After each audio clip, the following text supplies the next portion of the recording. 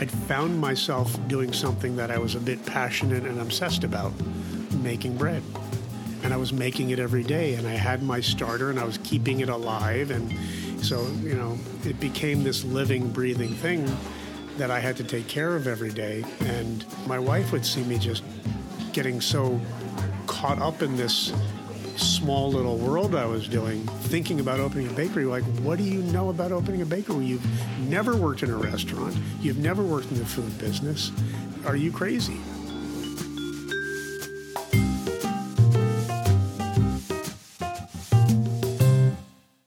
Today's episode is a story about a rise and a fall and another rise. In this case, the story of a career in entertainment taking a extremely interesting and telling turn in one man's life. What I'd like you to listen for as you hear the story today is the high value when you are running a business or building relationships at work between not only the people you work with, but the idea of how much will you trust yourself and what you believe in. Also, it will not be hard to hear today about the enormous role that genuine emotion plays in building a successful business.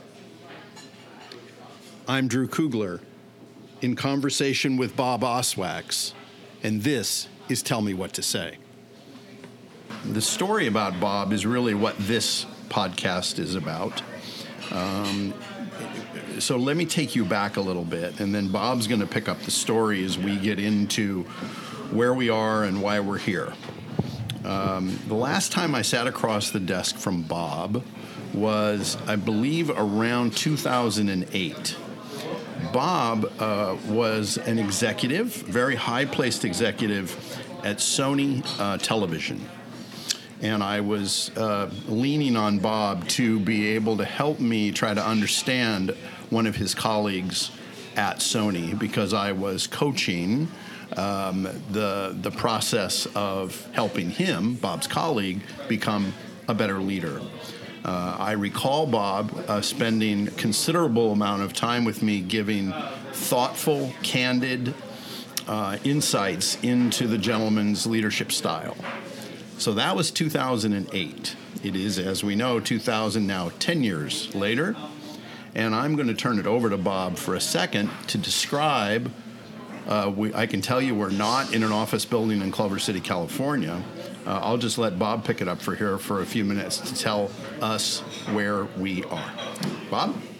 Thank you, Drew, and happy to be here with you.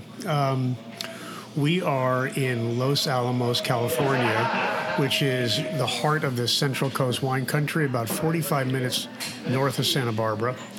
And we're in my business, which is called Bob's Well Bread, which is a bakery and cafe in Los Alamos, right in the wine country, in a town with 2,500 people, and just a couple wine tasting rooms, our bakery, a couple little restaurants, and a couple antique shops, but right in the center of the heart of the wine country. Right. So why here, Bob? What does this place offer you? Before we get into a little of your biography, what does this place in its present way offer you and your family that the Sony, sitting across at Sony, didn't, right? What have you now been able to create? I've been able to create something that's mine, my wife's and mine. We had a dream of a business that we could leave Los Angeles, open up. I mean, it's a very romantic notion, having a small bakery situated in the country, and you're living on a 2-lane road and you don't have any stoplights or stop signs. I caution anybody who's thinking about that kind of a career shift that it's a very romantic notion, but we had a failure is not an option mantra, so we're sitting here in a quite bustling cafe right now. Right, and I and my friends and my wife Lisa's here, and obviously Ari's here, and we just had a spectacular, and I am not just saying that, a spectacular breakfast which will tide us over till dinner. So then let's begin to see how this came to be. And as you know, the fairly traditional question of tell me what to say to get started is to go back a bit and to go back to your childhood with some sense of what you wanted to be. Do you have a recollection of what that was? Yeah, I can go there. And it's interesting because as I listened to some of these podcasts before we got together to do this, one of them that struck me most personally was listening to Peter Principato, who also grew up on Long Island, also grew up under very middle-class, modest circumstances, and was figuring out what his path was.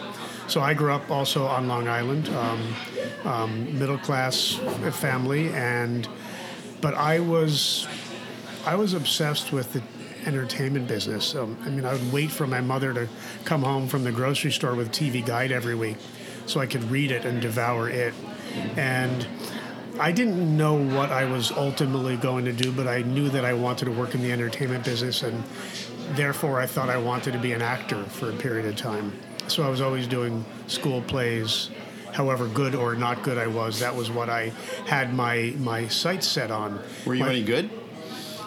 I wasn't bad, but it wasn't something that it was something that I thought I was going to pursue up until I went into college, because I went to college on a drama scholarship, but I got cold feet just before school started.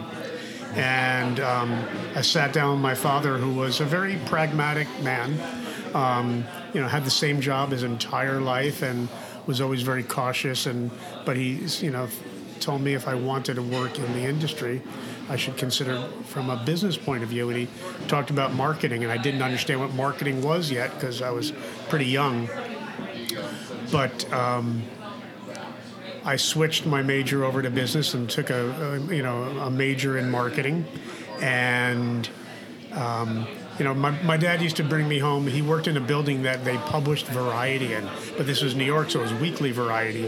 And it was a newspaper, and it was much different than the daily Hollywood trade paper. But he would bring it home to me, and I would just devour it. So I got a sense over the time of my college years that I wanted to be in marketing in the television business. So I packed up my car when I graduated college and drove cross country and never went back, and that's how I got to California. In pursuit of a marketing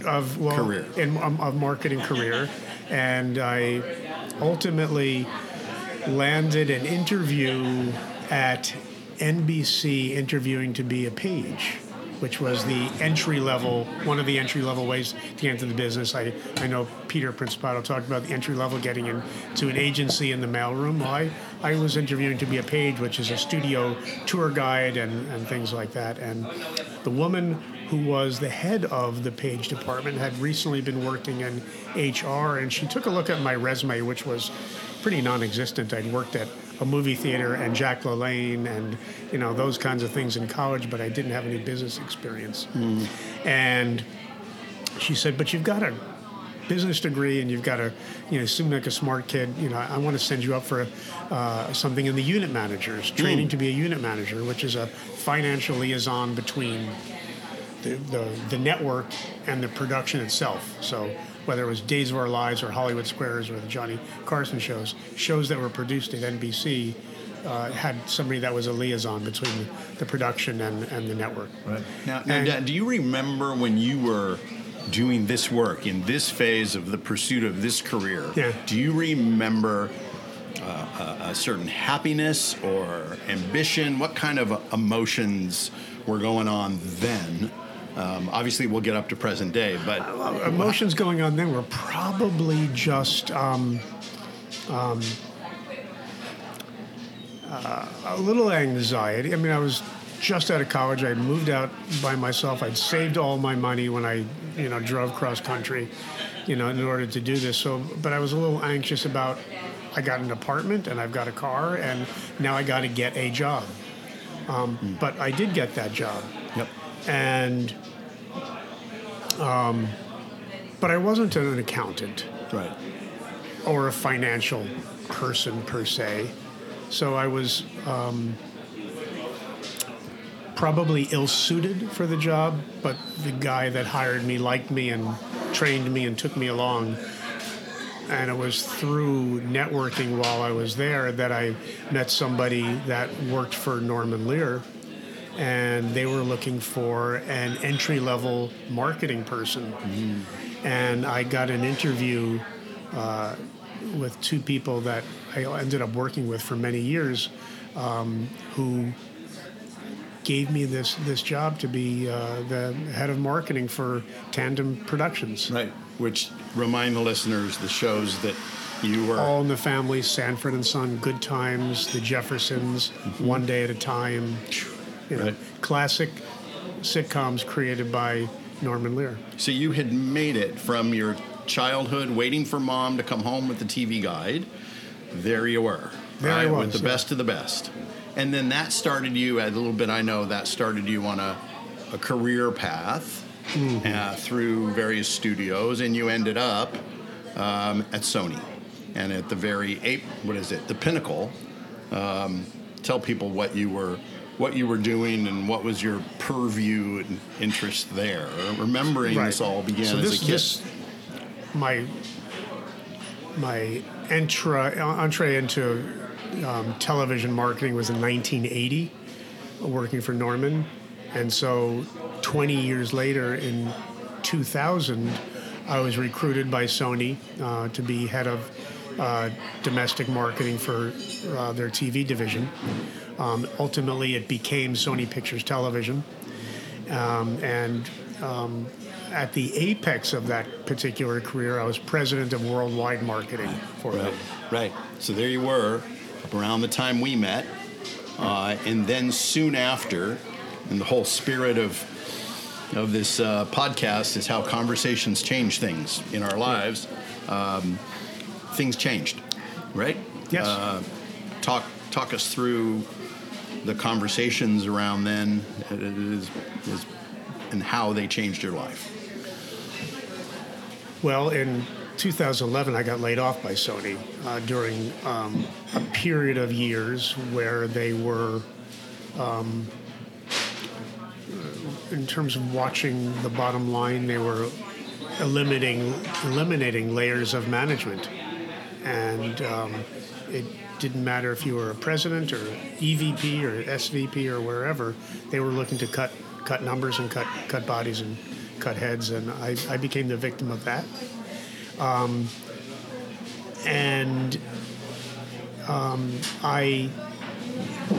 of the first conversations I had was with Norman Lear, who called me right after this happened, because ironically I was still working with him because Sony owned the Norman Lear library of television series, and I was working with him developing campaigns to launch these shows in home entertainment on DVD.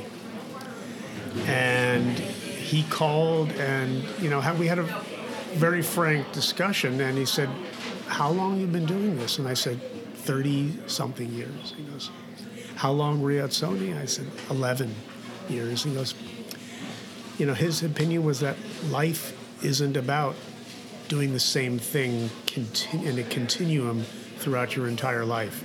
And being at the same place and doing the same thing really stagnates you. And, if you look at him, he's done many different things, not just creating television shows, but, creating a nonprofit, People for the American Way, that talks about people's liberties and getting into the music business. And ironically, now at 95, back producing television shows for Netflix, doing a Hispanic version of One Day at a Time, and a couple other new sitcoms, as well as inspiring multiple generations of creators of sitcoms along the way. Yep. So at the time, I listened to his words, but I appreciated the advice, but my thought was, no, I've got to get back in and do what I do, because that's what I do. So you respected the advice, but at that point, rejected it. I don't know how else. When you hung up the phone, I filed it away. Right, when you hung up the phone, I put it in my parking lot in the backside of my brain because I didn't know what else could I do. I didn't know what else I was good at, or Sony did give me, they give you these exit counselors that put you through these tests, and they talk about lots of questions trying to see if there's is there another career path for you? What are you meant to be doing if you're not doing what you're doing? But really, the turning point was my sending out dozens of letters to headhunters and job applications and trying to say, all right, I'm getting back into this business and I'm going to go to another studio or another network or a cable company or whatever, ad agency, whatever it's going to be. I've got to do what I've made my reputation doing, or what I thought I was most passionate about doing. That's what you thought. I mean, I wanted to catch on that. Your passion was in marketing. Yeah. Okay. But along the way, my wife and I, being food and wine enthusiasts, we had a wood-fired oven in our backyard, and I was, a little pizzaiolo on weekends and making pizzas. And I thought, well, let me try my hand at bread. It was really one of those things. I'd had letters out and phone calls out, and I was trying to, keep my hands and my mind busy while I was waiting. And I happened upon a successful formula for a loaf of sourdough bread that I had someone try it, and people would say, "This is the best bread I've ever eaten. Can you make me another loaf?" And so I thought, well, let me try and make it different times of day, whether it's early or late or humid or dry or hot or cold. How do I make something consistently? And, while I'm going through this process, I start to get calls back from headhunters, and they're like, "Hey, Bob, you've got a great resume. You've had a great career. You've done amazing things, but you're of an age where you're not going to get another job like that." Whoa. So, that's the hard reality. And I was a little incredulous, thinking that, wow, I've got all this experience and I've done all these things. How can I not get another job? You remember that? I remember it vividly. The things you were saying, yeah. What you said to yourself when, and I always talk on these podcasts about the conversations with ourselves being so determinative of how we sometimes act. Right. When they called back and said, no thanks, you first took it like, well, they're wrong, or how could they say that? What was your reaction when you started to get into those conversations? Because you've been on this path. Well, I never thought of myself at 50 years old as out to pasture or invaluable, considering that I'd had, this track record of working for over 30 years, never being out of work, and always going from successful position to position. So it was, I didn't quite get it. Mm-hmm. Were there conversations around that time, do you remember, with your family, friends that were helping put some, other than the one that you had filed away from Norman Lear, what were some of the other key conversations in this really what must have been a challenging and odd time in your life? Well, some of the conversations were, as I started to think about, can I do something else? Should I do something else? And I was really getting very, I'd found myself doing something that I was a bit passionate and obsessed about, making bread. And I was making it every day, and I had my starter, and I was keeping it alive. And so, it became this living, breathing thing that I had to take care of every day, and that I made more bread every day. But my wife would see me just getting so caught up in this small little world I was doing. And we're like, well, thinking about opening a bakery, like, what do you know about opening a bakery? You've never worked in a restaurant. You've never worked in the food business. And, what, are you crazy? What did you say? I just said that it was something I had to follow. But at the same time, I had parallel tracks. I was looking for work. I was doing consulting and looking for consulting assignments, and I was developing a plan in my head, starting in my head, and then became a real full-fledged business plan to think about opening a bakery. Right. Didn't want to do this in L.A. No. You know, L.A. wasn't a city I wanted to be an entrepreneur, have a small little bakery, and I just, I needed to figure out a way to keep my whole life going. But we'd had a house up in Los Alamos in the wine country that we used to come to on weekends, and I thought, what a great fantasy. You find the exit ramp and you go to do something. It's that romantic notion. Mm-hmm. Have a small little bakery in the country, and how great would life be?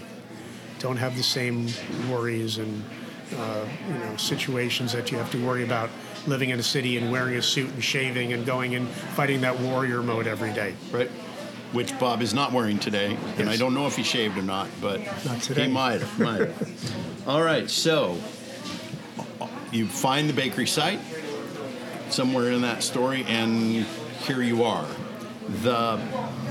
We did have a chance to talk last night a bit in preparation for this, and I one of the more important or interesting things that I learned from talking to Bob was he has become a source of advice, encouragement, inspiration to a number of people, whether it was in the business, entertainment business or not, and they write you for insights. They write you for advice.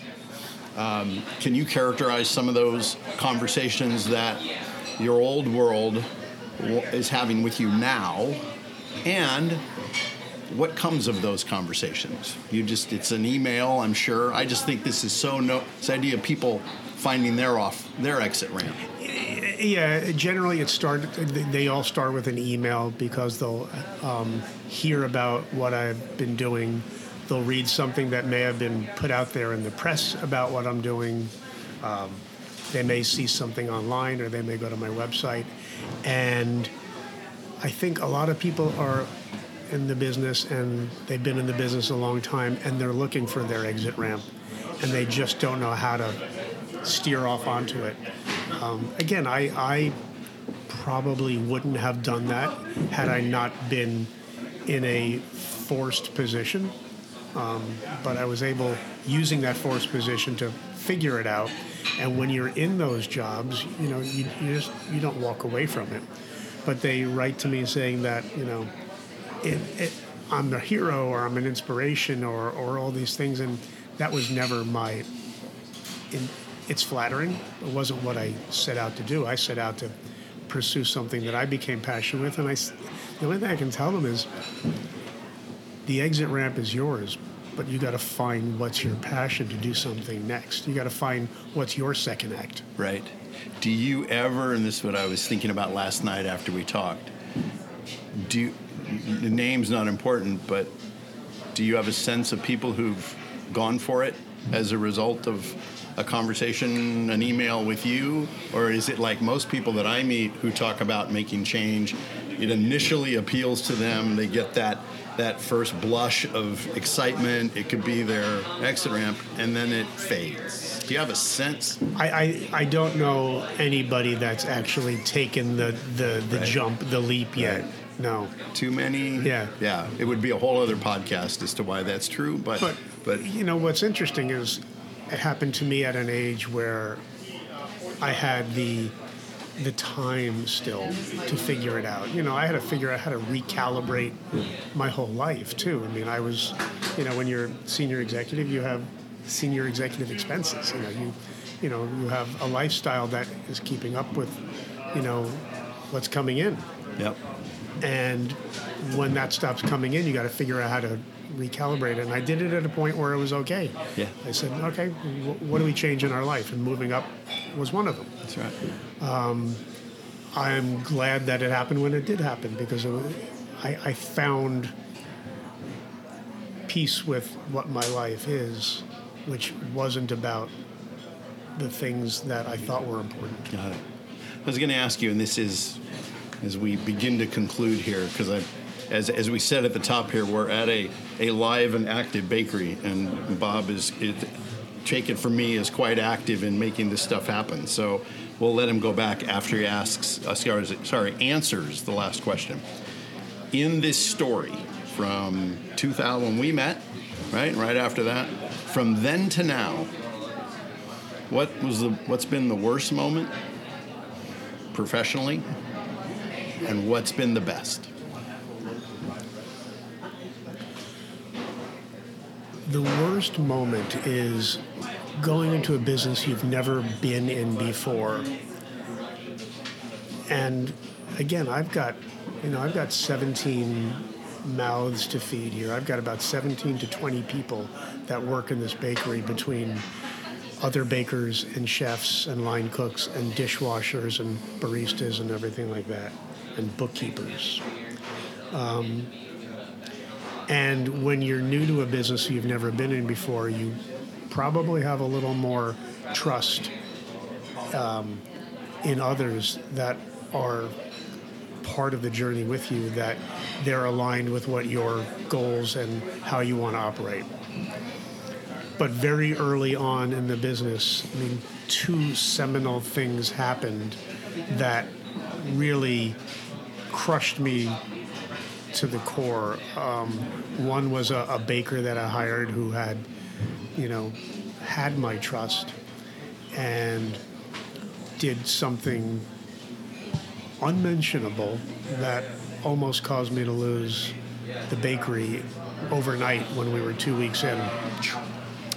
And I had to recover from that quickly and with tremendous fortitude of what I had to do in order to fix this problem, which I did. And the second was, again, about trust. And it was someone that I brought on to be a bookkeeper / consigliere, someone who'd been in the business for her entire life, and was teaching me about the restaurant business, and said you got to trust people and you've got to empower people, and all along the way, by trusting her, what was happening was she was slowly stealing from me to the tune of about $20,000 in 8 months. First 8 months of the business, I'd say, "Can I get a draw?" She goes, "Ooh, it's a little tight." Can I get some money? I got expenses. We don't, not this month. And meanwhile, she was going on vacations and spa trips and, plastic surgery. And it was like, wow. And one day I took a little more ownership of my ownership and saw what was going on and set up a little sting operation and caught her. And through the generosity of the district attorney of Santa Barbara County, who was a customer who decided to, make this an issue, she brought this woman to trial for felony embezzlement and got every cent back, but it took 2 years. So those were the real low points, and but those low points have really caused me to be very wary and cautious about people and trusting them. So I've got eyes. I mean, they say to me in the back of the house now that I've got eyes in the back of my head, and I do, because I hear everything and I see everything, because you've got to, as a small business owner. And the best things that have happened are just the reactions that people have when they come here and they eat here, or they're just picking up something. And it's not just food, and we're not just feeding people, but we're feeding people's souls, I like to say. Mm-hmm. And I get people that buy a sandwich and they leave and they take the sandwich to go, and they call the bakery, and they say, "I just bought a ham and cheese baguette sandwich from you, and I have to tell you, it's the best thing I've ever had in my life." Wow. I had a woman yesterday who bought an oatmeal cookie, and she was on the road with her husband. They came back, and she said, "I need, half a dozen of these cookies." Or, when the fires and the mudslides happened, a couple of weeks in the last couple of months have been pretty hard on Santa Barbara County, but we were sending bread and sandwiches and pastries down to the firefighters and the evacuees. and I get notes back saying how much, our giving back to them meant to them at a time when they didn't have anything. So I think it's the emotional connection with customers that makes what we do very much worth it.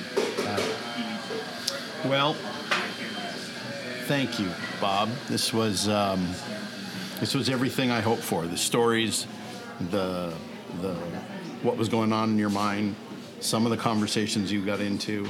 It fits very nicely within the theme that we're trying to create on the show. I've rekindled a friendship, a great place to eat. I'm going to probably go eat some more. We can count on that. Really at this point? I don't know. We'll come up with something. But most important, thank you for My taking pleasure. the time. Thank you for the opportunity. You're welcome.